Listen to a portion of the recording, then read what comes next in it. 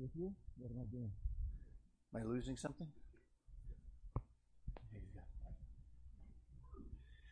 Well, it's good to be with you for this month.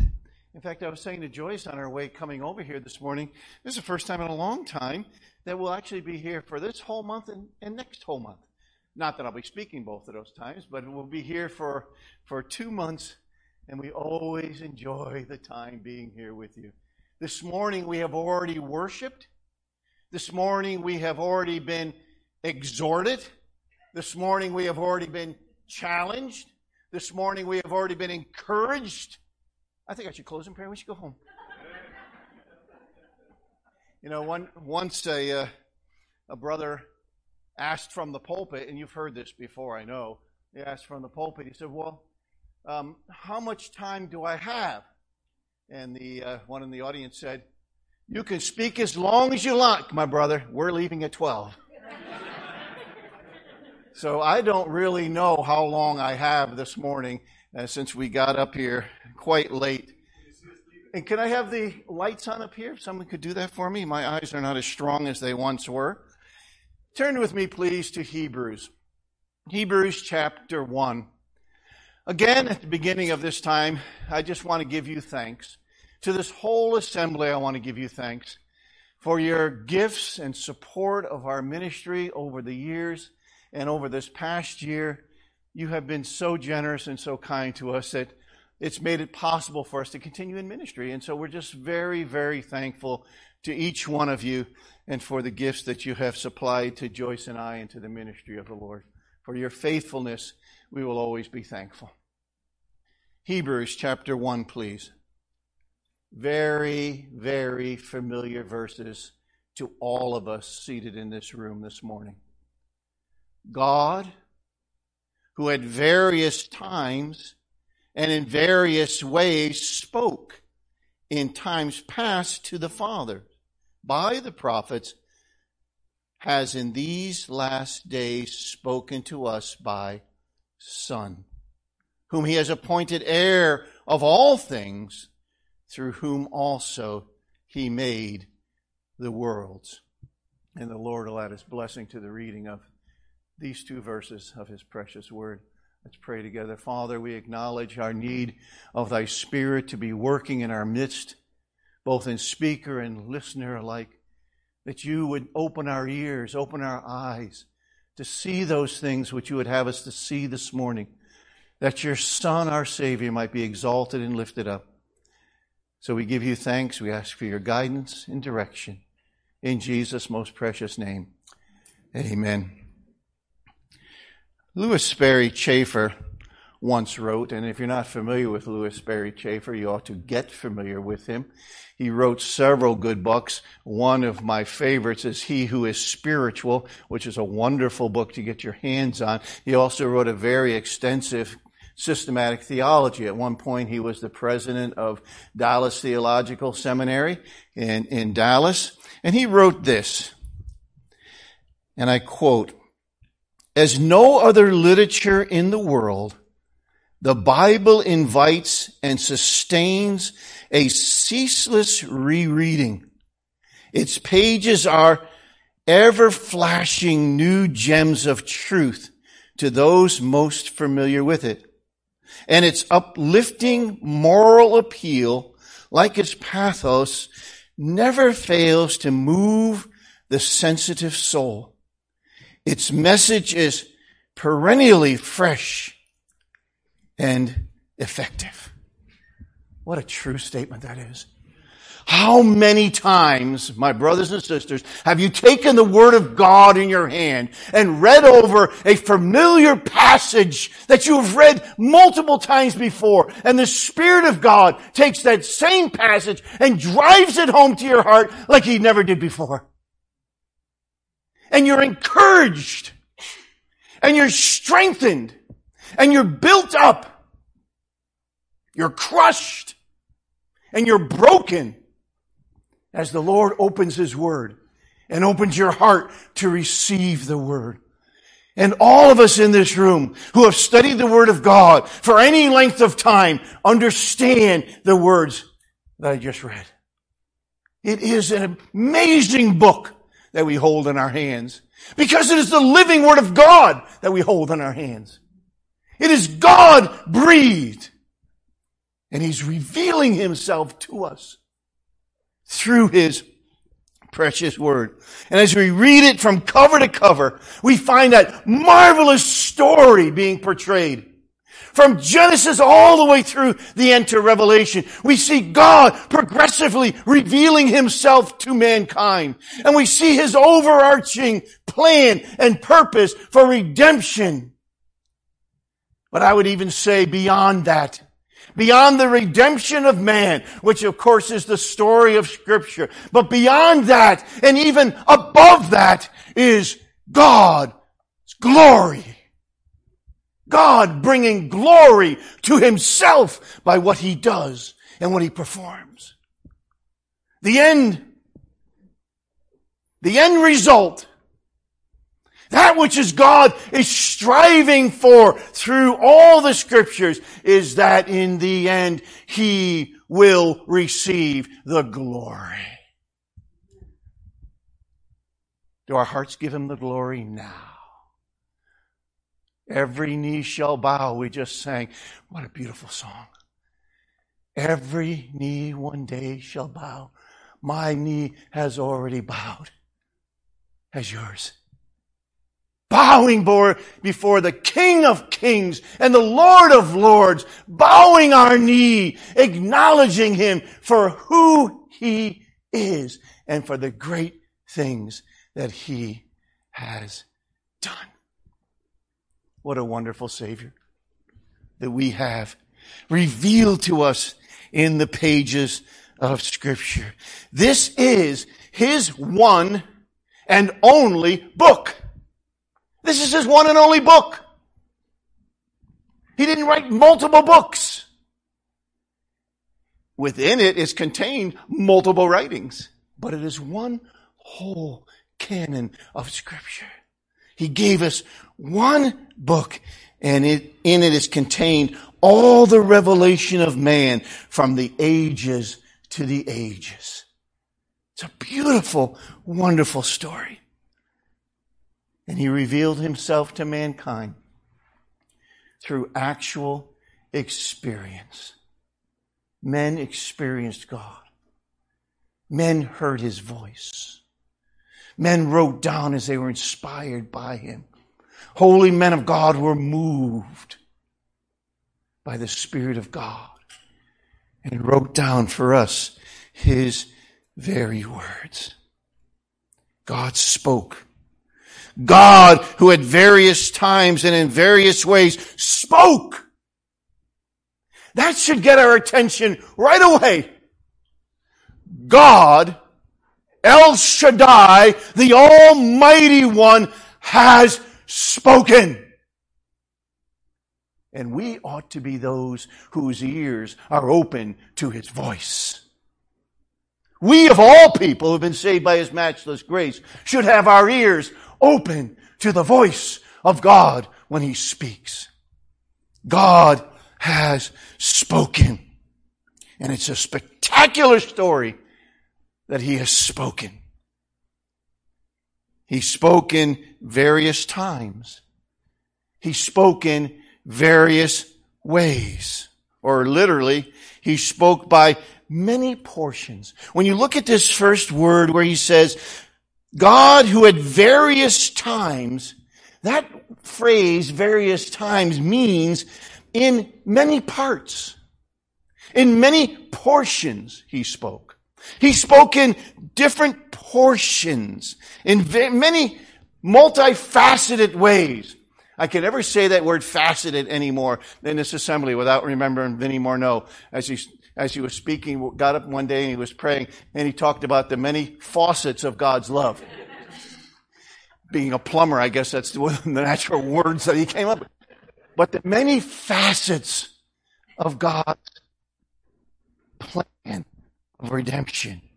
The many ways in which He has revealed Himself through progressive revelation, making Himself known.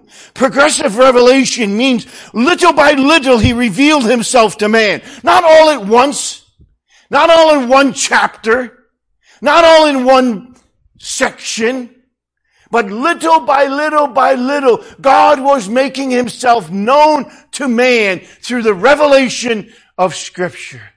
In many parts, over many years, revealing himself to mankind. Through the various times of human history, he has been showing himself to us, showing himself to mankind by many portions, little by little over time, from Genesis to Malachi, little by little over many years, from Matthew to Revelation. He has been showing us his ways. He has been showing us his mind. He has been showing us his plan. Not only for the times past, not only for the times present, but for what is yet to be. He has revealed it to us in his word. And by the time we get to Malachi, we have learned much about the nature and character of God himself. By the time we get to Revelation, we have seen the culmination of the ages and the reality of the wonder of salvation that he has provided for us. To all, to Jew and Gentile alike. His purpose and plan for the nation of Israel, and his purpose and plan for the church of God. His purpose and plan for the church in the age in which we live, and his overall purpose for the people of God. He has shown himself.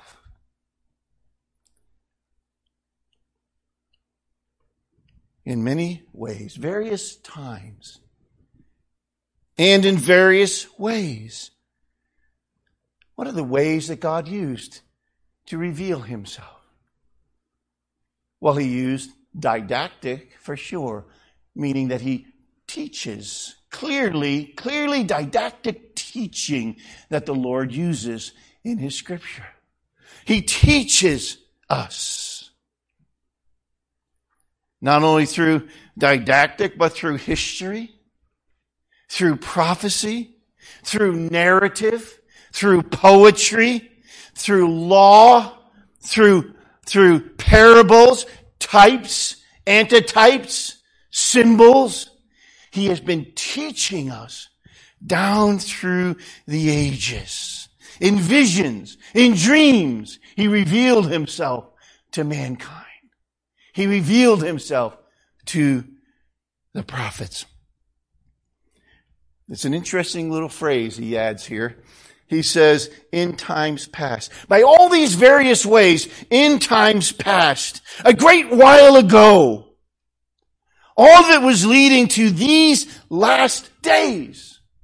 All of it was leading to these last days. And as I've said to you here before, I will say it again to remind you that we are living in the last days. Because the last days began when Christ was on this earth. The last days began when he offered himself as a sacrifice, and he died and shed his blood for the sins of the mankind, and he was raised up again. And we are now living in the final stage of God's revealed purpose. And we are living in the last days. That's cool stuff, man. That's wonderful stuff. We are living in the last days of God's wonderful purpose. All leading up to these last days, where now he has spoken to us by Son. And you need to see that little phrase, and we don't have time to really spend in it. James has already exhorted me not to build a real big front porch this morning. But you notice how he says this. You notice how he says this. He says, he spoke in times past to the fathers by the prophets. In these last days, he has spoken to us by Son. Not the Son. The Son is in italics, and it's not there. It's by Son. The triune God now speaking to us by Son. God incarnate coming into the world. And he's spoken now His final revelation by Son. That's a wonderful, wonderful truth to get a hold of. Wonderful truth to get a hold of. It is the one through whom we already heard this morning has been appointed heirs of all things, through whom also He created the world. He is the creator of all history. Did you notice as you move down in these verses that we read? There's so much depth in these, and you've already seen the depth. That He's revealing Himself in many portions. He's revealing Himself in many ways. He revealed Himself through dispensations. He revealed Himself through covenants. He revealed Himself through these covenants that was made with man. He showed who He was. He revealed Himself through the workings that He has done, through His various administrations. He has revealed to us who He is and His plan. And then He says, He's spoken to us by His Son, whom He has appointed heir of all things, through whom also He made the worlds. I don't know what your translation says there, how it translates that, but it is really the word eon. It has this idea of through Him He created the ages. It's not necessarily speaking of the world in the physical sense of the world and the worlds of this universe that He has made, but He has created the ages. All the successive ages of time in the plan and purpose of God have been designed and put into motion by the Son who created them, who made them. Ages and times. And as I said earlier, you and I are living in the last days. And He has given us purpose. And He has given us responsibility. We were exhorted about it already this morning. He has given us responsibility to live in this age. We are, as Joey even mentioned this morning, we are adopted children. We have been placed as full-grown sons into the family of God. And as full-grown sons, we have privilege and we have responsibility. Don't ever think you just have privilege without the responsibility that goes with being a son and a daughter of the living God. We have responsibilities. How are we living in the day and age that Christ created and placed you and I in? How are we living? Man, His glory. How are we living?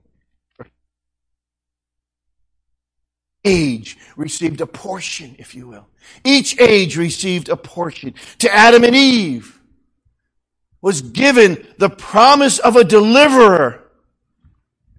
You remember that, don't you? And we'll look at this more in the weeks to come, because we're going to look at the workings of God over these 4 weeks together. We're going to look how God, through the different dispensations of time, through over the wonderful works of God and His workings through and in this world, we're going to see how God worked His plan and His purpose to bring about all the way to the time of the end. Each age, if you will, each period received a portion. You remember the story of Adam and Eve, and we'll go back to this again. The beginning, after the fall, a promise was made. Do you remember who that promise was made to? We might say Adam and Eve, but it wasn't. It was made to the devil, wasn't it? It was made to Satan. The promise of a seed that would come. The seed of the woman that was to come. He said to the enemy who had caused the fall, he talked about the seed that was to come, and that seed would bruise his heel. He would bruise its heel, and then that seed would crush his head. Right from the beginning, He told the enemy of your soul and mine what his destiny would be. That he would seem to gain some victory, but in the end, he would be crushed. And ever since that moment, the enemy was out to destroy the seed. Ever since that moment, going down all the history that you find in the Old Testament and into the New Testament, the enemy, the devil, Satan was out to destroy the seed. Have you ever thought about that? Have you ever thought about that? He made the promise of the seed, and the enemy went out to destroy it. Cain kills his brother Abel. And we'll see more of this when we get to this. In next week, likely, is when we'll be there. Cain kills his brother Abel. God provides Seth. He fills the world with wickedness. The enemy of your soul fills the world with wickedness. And God himself says, I repent that I have even made mankind. The thoughts of his heart are evil continuously. But Noah found grace in the eyes of the Lord, and the seed is preserved.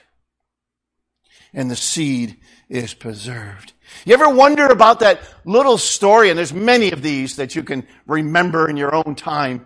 Many of these that you can remember. Remember the little story in the time of Joseph? You're getting the story of Joseph, and it's a wonderful story, isn't it? The story of Joseph we all love. And then all of a sudden you get this little kind of torrid scene that comes in with Tamar and Jude. And you say, what in the world was going on there? What in the world was going on there? I'll tell you what was going on there. God was preserving the seed. God was preserving the seed through Judah. Tamar becomes part of the line of the Messiah who was to come. He preserved the seed. When man tried to not do what he was told to do, in a perversion that took place among a harlot, God preserves the seed. You remember going down through history. Jathaliah, to pull one out from your memory banks.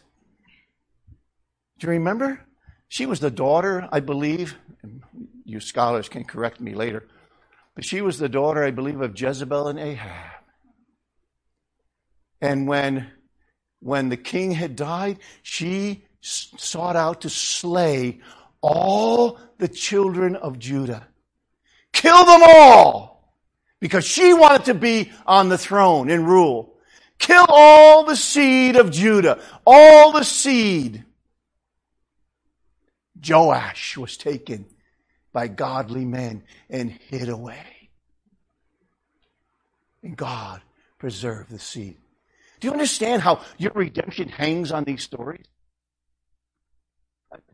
I try to say that reverently, because you recognize that God is over all and sovereign over all. But you realize how your redemption hangs on these stories. To destroy the seed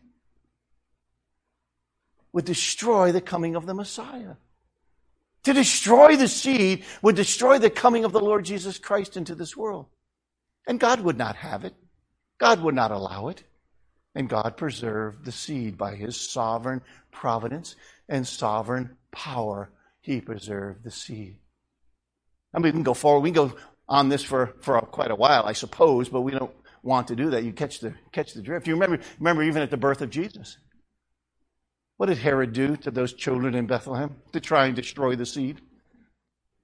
Kill everyone. 2 years of age and younger. Kill them all. But God had already taken, by vision, told Joseph to take him and flee to the land of Egypt. And he preserved the seed that was to come. God is working through the ages. God has been working through the ages to bring about his purpose and his design down through all of the ages. Esther, Mordecai, and Haman.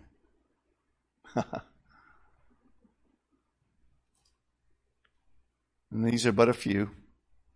God has been working. God has been working. Through the ages, God gives us a glimpse of his purposes. So to Adam and Eve, the promise of a deliverer. To Noah, the guarantee of a world to which Messiah would belong is revealed. And we'll look at these things more, as I've said, going forward. To Abraham, the nation through whom the seed would come. To Jacob, the tribe through which he would come. To David and the family, the kingdom that he was to bring. To Micah, the very place of his birth would be given. To Daniel, 70 weeks, where the Messiah would be cut off, but not for himself. And we misunderstand that phrase so often, I think, in Daniel's prophecy, where he speaks about Messiah being cut off, but not for himself. It doesn't really refer to his crucifixion or cross, although it led to that. That he would be cut off having nothing. He would be cut off and have nothing. What did that mean? He didn't enter into his kingdom. He didn't enter into the promised kingdom that was his. He was cut off before he received the kingdom. But we've already been singing. That isn't the end of the story. For God had a purpose in this world, and he brought about a church. And God has his purpose in this world. He is going to bring back the Lord Jesus Christ again, and he will, that time, set up a kingdom. He will reign forever. First for 1,000 years, and then forever. So down through the ages, God was at work. He made covenants. He made promises to men. Some of those covenants were conditional. Some of those covenants were unconditional. He makes a covenant with Adam in the Garden of Eden. And of course, these covenants can be numbered all kinds of different ways. Some see 5, some see 7, some see 3, some see 2. So it's according to how your theological thinking goes. And I'm not one, and I have not been one for many, many years, who wants to label anything. I don't want to give artificial labels to things but it is helpful sometimes, People will say, I hear by what you're teaching that you're a dispensationalist. Well, I would have to answer, yes, I am. But I don't like the title. I just like being one who seeks to know and understand the Word of God as clearly as I can. And I can see all God's working in and out through these times and through these and portions and these different ways in which he worked. But I also see God's grace at work. From beginning to end, I see God's grace at work. Don't you? Did you ever see a time in the revelation of God where you didn't recognize and see his ultimate grace and mercy to the likes of us and those who came before us? So yes, you could call me a dispensationalist, but please don't call it to my face. I just don't like the terminology. It's like when people say, well, I'm not a Calvinist, or I'm not an Arminian, or I'm not this, I'm a biblicist. That's an arrogant statement. What you're saying by that statement is, all those other guys don't follow the Bible. I follow the Bible. I think that's an arrogant statement, because I have many brothers and sisters who love the Lord as deeply as I do, probably deeper than I do, who see things a little different than I do. And guess what? One day, I'm going to stand before the Lord, and he's going to say, you got that one wrong. Or you got that one right. But our goal in all of our study, our goal in all of the preaching and teaching of the Word of God is that he, in the end, might receive the glory. That he might receive the glory. So we have these covenants that was given. One was given to Adam and Eve. Some separate them as being the Adamic covenant and the Edenic covenant, or you can put them together as one covenant. And that was a conditional covenant, which we will look at that portion of God's workings next week in more completion. He outlined there man's responsibility toward him. And this was in a period of time. I said we're going to look at it next week, and you probably will. And I hope I don't repeat myself too much. You're looking at a time before sin entered the world. Can you even imagine a time like that? Can you even imagine a time where man and woman had no evil thought, no evil intent? Where man's thoughts were continually right and good? That's you all the time, isn't it? It was a world that was perfect, in which God had placed a man and a woman. Perfect. Yet there was evil in the creation that God had made, because an angel, Satan, had fallen from heaven and brought a third of the angels in his revolt and rebellion. And he would enter into that perfect world. And in his entering, he would bring temptation. And in that temptation, there would be a fall. And in that fall, there would be death that would pass upon all men, for all have sinned. But God made a covenant with them. And God said to them in that time of innocence, "This is all I'm asking of you. Take care of this place I've made. Till it and keep it. Take care of the garden that I have made. I placed you here. You have everything you need. All the fruits of the garden you may freely eat. I've given you everything you need to be sustained. But here's the one prohibition. Do not eat of the tree in the midst of the garden, the tree of the knowledge of good and evil.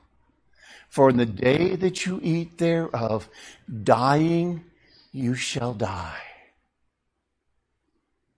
And we know the story, and I won't go any further in it, but you have this covenant made with Adam. If you do this, this will be the result. If you don't do it, dying you will die. We know how that turned out. And we will not blame a woman. We will not blame Eve. For in the final analysis, Adam was held responsible. Was he not? When it talks about sin entered the world and death by sin, it speaks about Adam. The woman was deceived. Adam was not. And we won't go there anymore. I said I wasn't going to go there and I already went there. This is why I always run out of time. You know that, don't you? So I always run. Then you have another covenant that God brings. After the wickedness that entered into this world, Noah found grace in the eyes of the Lord. And God makes a covenant with Noah. And that covenant with Noah is that he would never again destroy all life on the earth with a flood. You notice he didn't say he would not destroy all life on the earth. He would just never do it again with a flood. Because one day this earth will indeed be destroyed by fire and a final judgment. And this earth will melt away with a fervent heat. And one day it'll all be gone in the plan and the purpose of God. God gave a rainbow as the sign of that covenant. And that covenant was unconditional. It was a promise that the entire world would never flood again as it did. yet judgment is coming. Then there was the Abrahamic covenant, which is again an unconditional covenant. That you might lump the Palestinian covenant in with this, or you might even lump it in with David, depending on where you want to go. Probably with David is a better place to lump it if you're going to lump it at all. Lump it or leave it. Either way, you see the covenants. But to Abraham, there was a covenant that was made, a promise that was made. To your seed, I will bless the whole world through you. And we'll go into these promises at a later date. But I am going to give you an inheritance. And he marks out the inheritance that Abraham will one day have. His people, the nation of Israel, will one day possess.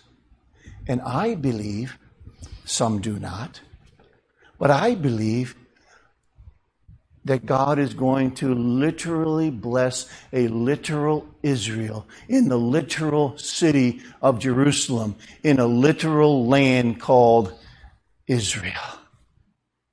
And I don't believe it's spiritual. I don't believe it is just a spiritual kingdom that is to come. I don't believe it's the church has taken on all the promises that were made to Israel. I do not believe that. I believe that the promises that God made to Abraham, literal promises, will be fulfilled literally in his people. Because I follow, as many do, a literal, historical, grammatical approach to the Word of God. And I see it that way, as we'll see in the weeks to come. God makes promises, and He will keep promises. He made a promise to Abraham. Now to Abraham and his seed were the promises made. He said, not and to seeds as to many, but as to one, and to thy seed, which is Christ. The promise of the coming Messiah, given to the people of Israel. The Mosaic covenant. I'm not going to go through all of these right now, or I'll go. My mind will go, and you'll forget everything I said. But then there was the Mosaic covenant, which was a conditional covenant that was made, wasn't it? Do this, and this will be the result. Don't do that, this will be the curse. Do, and you'll be blessed. Don't do, you'll be cursed. And He sets up this law to govern the nation of Israel, His people, to govern His people. And we'll see all of the results of that as we go forward. Then the Davidic kingdom He set up. He put a king on the throne, as He promised in Deuteronomy He would. He promised He would put a king on the throne in Deuteronomy 17, I think. He promised that there would be a king that would come. In fact, a lot of the discussions talk about a king who would come. And He sets first Saul on the throne. The people of Israel said, we want a king like the other nations. Did you notice no, you didn't notice because you didn't turn there, but in Deuteronomy chapter 17, He says, I will give you a king like the other nations. And then the people of Israel say, we want a king like the other nations who will go out and fight for us. What's the difference between those two things? Why does God get all upset of Israel for asking for a king like the other nations? Because in Deuteronomy 17, He's saying, I'm going to give you a king, just like all the other nations have kings. I'm going to set you up with a king. That's different from saying, we want a king so we can be like the nations. You see the difference? We don't want to be a theocracy. We want to be like all the other nations. Give us a king. And God gives them Saul. Oh, I'm getting way off track.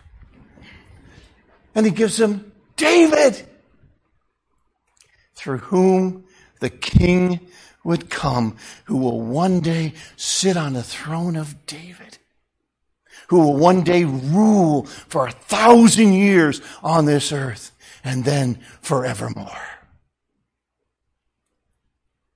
Then you have the New covenant in Jeremiah chapter 31, where he sets up a new covenant.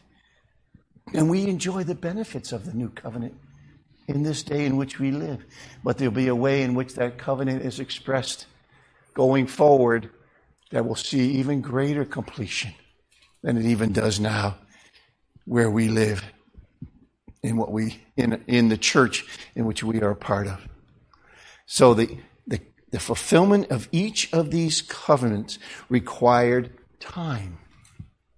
Still requires time. The fulfilling of covenants require time. And you will notice as we get in looking at the ways in which God dealt through periods. I don't want to say periods of time. Oftentimes we get the misunderstanding that a dispensation is a period of time that has a definite beginning and a definite end. That's not always true. Dispensation is more a working of God, an administration of God by which he is working with mankind.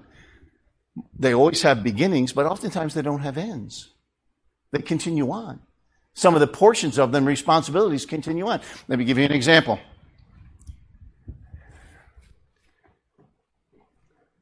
I'm looking at the clock and saying this is bad. Let me give you an example. Eden, the very first one, the very first covenant, a very first dispensation, if you will, if you want to use that terminology. Some of the responsibilities he gave to them was the care for this earth. I don't know any place where he took that charge away. I don't know any place where he said, no longer care for the earth. And that is filtered all the way down through the generation in which we live. We still have a responsibility to the creation that God has given to us. He didn't rescind that. He didn't rescind it. It continues on. The law that he gave. Now, we have always studied and we always know that we are no longer under the law, but under grace. That does not mean, my friend, that the law is never used anymore. It's not important anymore. It's not a governing factor in your life anymore. Because the New Testament and through the epistles teach all the principles of the law under grace. Because the law says thou shalt not kill, we're under grace. We can kill if we want to. Thou shalt not commit adultery. I can commit adultery. I'm under grace after all. God's going to forgive me. Yes, he will. But he still tells you that this is what you ought not to do. It's still law. And all of the principles, all of the commandments in the law are carried over into grace, save one. Except for one. And that is, remember the Sabbath day to keep it holy. You find it in the epistles, you find it in the Gospels, but you do not find it in the doctrines of the early church. They met together on the first day of the week when the church gathered together to remember, to break bread, to hear the apostles' doctrine. That's the only one that I can think of that isn't carried over into the system of grace. So the dispensations, these workings of God, have beginnings, but oftentimes the things that he's taught them carry on through time, even down into the age in which we live. Okay, enough. I will stop. Let me just remind you of this one last thing. I said I'm closing everything. But did you realize, have you ever thought of this? And I'll close with this, I promise. Have you ever thought of this? That all of the Scripture, from Genesis to the coming of Christ, the middle of it is chapter 4. Imagine? You go through 12 chapters in Genesis, you're already at the middle. Out through their chronological charts and all that stuff, which I don't. You can work it out. It's a rather complicated system, but you can figure it's about 2,000 years from Adam to Abraham, and 2,000 years from Abraham to Christ. It's right in the middle, and you're only at chapter 9. I mean, only at chapter 11, or 12. Where am I? Chapter 12. You're only at chapter 12 in the revelation of God, in His progressive revelation to His people. So over the course of the next 3 weeks, we're going to look at these ways in which God has dealt through the ages to bring about His glory and the redemption of you and me. Father, we give you thanks. We give you praise for the wonderful works that you have done. We give you thanks in Jesus' name. Amen.